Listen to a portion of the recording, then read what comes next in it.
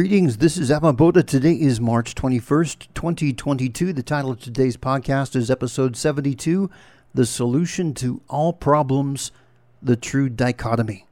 The problem with those who think everything is about love being the solution, and love is very important, is that they are only seeing a fraction of what is going on. Love does not bring equanimity or discernment. The concept of order itself is a deception. Chaos and order, that dichotomy, is a false dichotomy invented as a deception. There is only one true dichotomy. It is authenticity versus inauthenticity. Being truly who you are versus being deluded into a lesser version of yourself.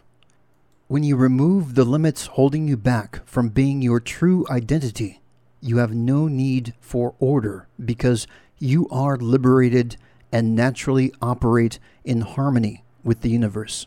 For such a person, there is no external authority with exception to whatever local laws exist. Liberation is freedom also from order and chaos. In D&D, they have lawful good, chaotic good, etc., etc. If you are liberated, you are none of these. Transcending order means that no external concept of order can interfere with who you are or what you do. What you do is naturally legal, however, and does not violate local laws, well, perhaps with some exceptions. There is only one true alignment, and that is the alignment that brings you to a fuller experience of your own authenticity, which is your truest self. Chaos and order in mathematics is one thing, but even in math, chaos has a kind of order. Just look at the beautiful fractals. If there is order even in chaos, then that is a proof, in a way, of its false dichotomy. Each individual is responsible for their own alignment. The power of your presence has a direct correlation to your proximity with your own authenticity. In other words, just be yourself. The problem becomes when something is preventing you from being yourself. For such a situation, certain empowered individuals can help clear the space for that to occur. And that is the purpose of the justification for power piece, which was the previous podcast, episode 71. And that concludes the written portion of today's podcast. And now we're just going to go into that a little deeper. Let's first cover love, because I know that a lot of people are convinced that love is the answer to everything, to all the problems, that God is love and love is God. And obviously love is extremely important, but it cannot give you equanimity. It cannot give you the power of discernment. So it's going to be a uniting force, of course. It feels wonderful, but it's not something that can give you all of the answers in terms of knowledge. Because love is an emanation of truth. It has truth in it. But in order to fully grasp everything, in my opinion, you need to be able to use the mind and have that interface with a form of divine inspiration, otherwise known as absolute truth. Now, when you experience that absolute truth, what is a bit of a head trip to get your mind around is that this ultimate power actually is the purest version of yourself. So what does that mean? Does that mean that you are God? Well, in a sense, there's God within you. And that noble nature, that ideal version of you, the closer you are with that ideal, the closer you become with the absolute. And why is that? Well, in mysticism, there's a concept of the macrocosm and the microcosm. So let's just go ahead and explain that for a second. The macrocosm would be the whole. That would be everything. And that includes other people, and that includes your environment, and that includes planets and universe and solar systems and the sun and all of that. And then it even goes beyond that into the astral planes and different other planes of existence. So that's the macrocosm. The microcosm is the individual. So in other words, as above, so below. That which exists inside of you is also the same in a sense of what exists outside of you. It's like you are a miniature version of this external, or vice versa, because everything is all relative. So the macrocosm is contained within the microcosm, and the microcosm in turn is contained within the macrocosm. So that is something that's really hard to maybe wrap your mind around, because obviously even if you look up at the sky, at the stars, it's countless stars, right? It's a near infinite amount of stars. There's more stars in the sky than there are grains of sand on Earth. So obviously it's beyond the mind to comprehend. And so that is the limitation of the mind. You can't contain all of this information within the mind, at least the human mind. Who knows in terms of if you're able to upgrade the human mind into some sort of a cosmic mind through natural evolution, then maybe it could grasp that. But that's not the purpose of this podcast. So the solution to all problems is that when you recognize that you as an individual, as the microcosm, is in fact, you have everything within you, then you realize it's not about anything more than being yourself.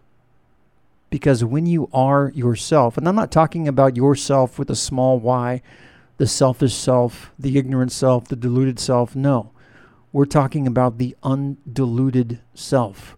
If you were to remove all limitations from your mind and remove the limiting concepts and beliefs that are ingrained within you, not only by yourself, but by society, by your family, by your friends, by your social activity, all through your life. And when you get beyond that, then the veil lifts and you can start seeing things not the way you thought they were, but the way that they actually are. So it's about authenticity versus inauthenticity. And so what does that mean? Well, if you have an idea of who you are, automatically you're more than that idea. Whatever you think you are more than that. And some people might be somewhat offended by that concept and be like, what do you mean? Are you trying to inflate everyone's ego to be the size of the universe? And no, that's not what we're talking about at all. Being arrogant and thinking, having an outsized idea of who you are or an overinflated idea of who you are. Okay, yes, that would be narcissism, okay? I completely agree with that. But let's set aside the concept of narcissism for a moment, because this is actually a very humble perspective. And let me explain why it is humble. Because if you truly understand the immensity of who you are in its totality, then you would realize that everyone else is also awesome, that everyone else has this amazingness within them too.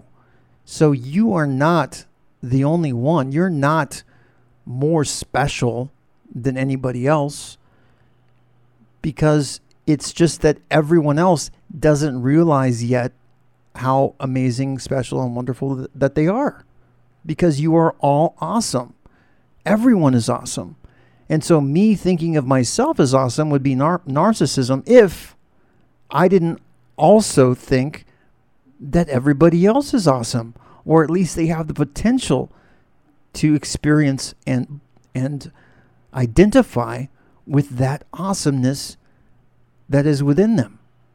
And so that's what we're talking about with authenticity versus inauthenticity, because when you're coming from a place of authenticity, there is no limits.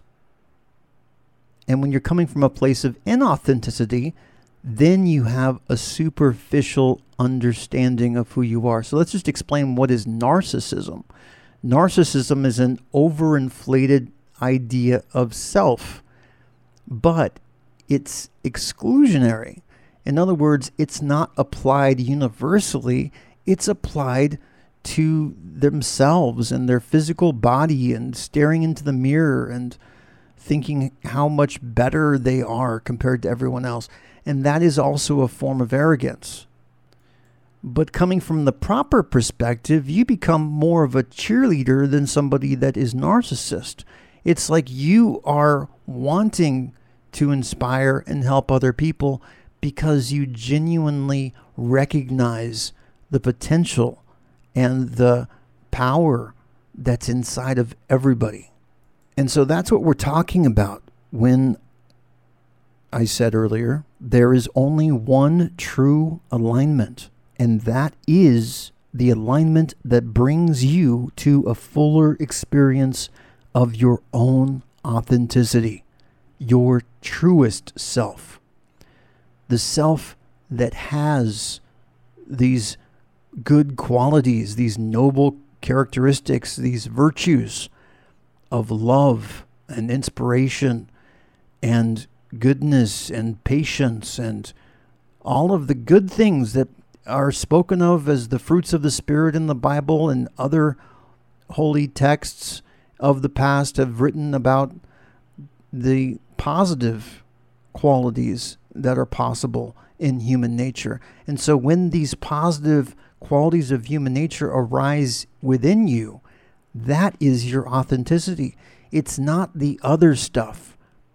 So a narcissist, for example, would have an inflated sense of self, and maybe they would overestimate their own abilities. Maybe they would think that they are more skilled at something than they really are. For example, you've probably seen on America's Got Talent or whatever about people who have an overinflated idea of their singing voice or their dancing abilities. And then when they get in front of the judges, they get laughed at and they get mocked and they leave the stage in a bit of shame. And that's not what we're talking about here at all. Just because you have this inner awesomeness within you, that doesn't mean that, instantaneously you are an amazing singer or you're an amazing dancer or you have an amazing violin player. I mean, sure, you could say that you have that potential, that kernel within you that possibly, if you work at it, you could bring out these talents. But authenticity is about seeing yourself for who you really are, to seeing your true potential and your true abilities. And it's less about what material aspects of your talents manifest in the world, but more about your inner qualities and your attitude towards life and the philosophy that you live by. It's not a shortcut. It's not saying, I can be lazy now because I'm so powerful. I don't need to do anything and I can just kick back and live in a dream world that I am the most wonderful, amazing person. No, that's not the purpose here. It's because you have this potential within you that the more you get in contact with it, and the more you also reach out and get inspired by a higher truth, an assertiveness will emerge within you that inspires you to make the effort required to fulfill what it is that you've been placed here on earth to do. And for many of you, or some of you, you may not feel like you have a certain mission or a certain purpose to life. And that is fine too. This is not about making judgments or saying that if somebody has a purpose that they're somehow superior than somebody who doesn't. But there are steps you could take if you want to discover a deeper or higher nature. And by pursuing lifting of limitations in your mind and your consciousness, that's going to be a lot more conducive for having the ideal self within you emerge. So in other words, it's about being yourself. And in today's day and age, it can be very confusing who you are because of all of the distractions that we have with technology and smartphones and games and movies and TV shows. It's like we can appreciate everybody else's story, but our individual story and journey gets lost in that noise. And so then it becomes discernment in terms of deciding and understanding what about this is you? What about this is not you? And yes, you could take the perspective, well, everything is me. Well, if you say everything is me, well, that means the garbage is also you, and the smelly underpants and dirty diapers are you. And eventually you kind of want to decide, okay, well, I would rather not be the parts that are stinky, and I want to identify more with the parts that I like. And so that becomes your character and your personality and who you see yourself as. And that's not a bad thing. It's like when you are an individual and you're making these discernments, these distinctions in terms of who you want to be, what kind of person you want to be, what kind of person you don't want to be. I mean, yes, you can watch criminal psychology videos on YouTube and you can see some completely whacked out people who've done some crazy things. Does that mean that that is you and that's the kind of life that you're going to live for yourself? No. So in all of what we experience in our life experience, we do at some point need to decide what we are and what we are not. And the best way to decide that is through experience and not by conditioning yourself. So in other words, you're able to get to a place of equanimity where your mind is silent and you can feel the identity deep within you emerge naturally on its own, that is not necessarily a reflection of your environment. That's not necessarily how others see you or what society wants you to be, but to have a level of independence whereby this character of who you are at heart is emerging in spite of the environment, so that you are not letting your environment define you, but instead you're being defined by these inner experiences, these deeper meanings and higher purpose that you can receive directly from the highest place.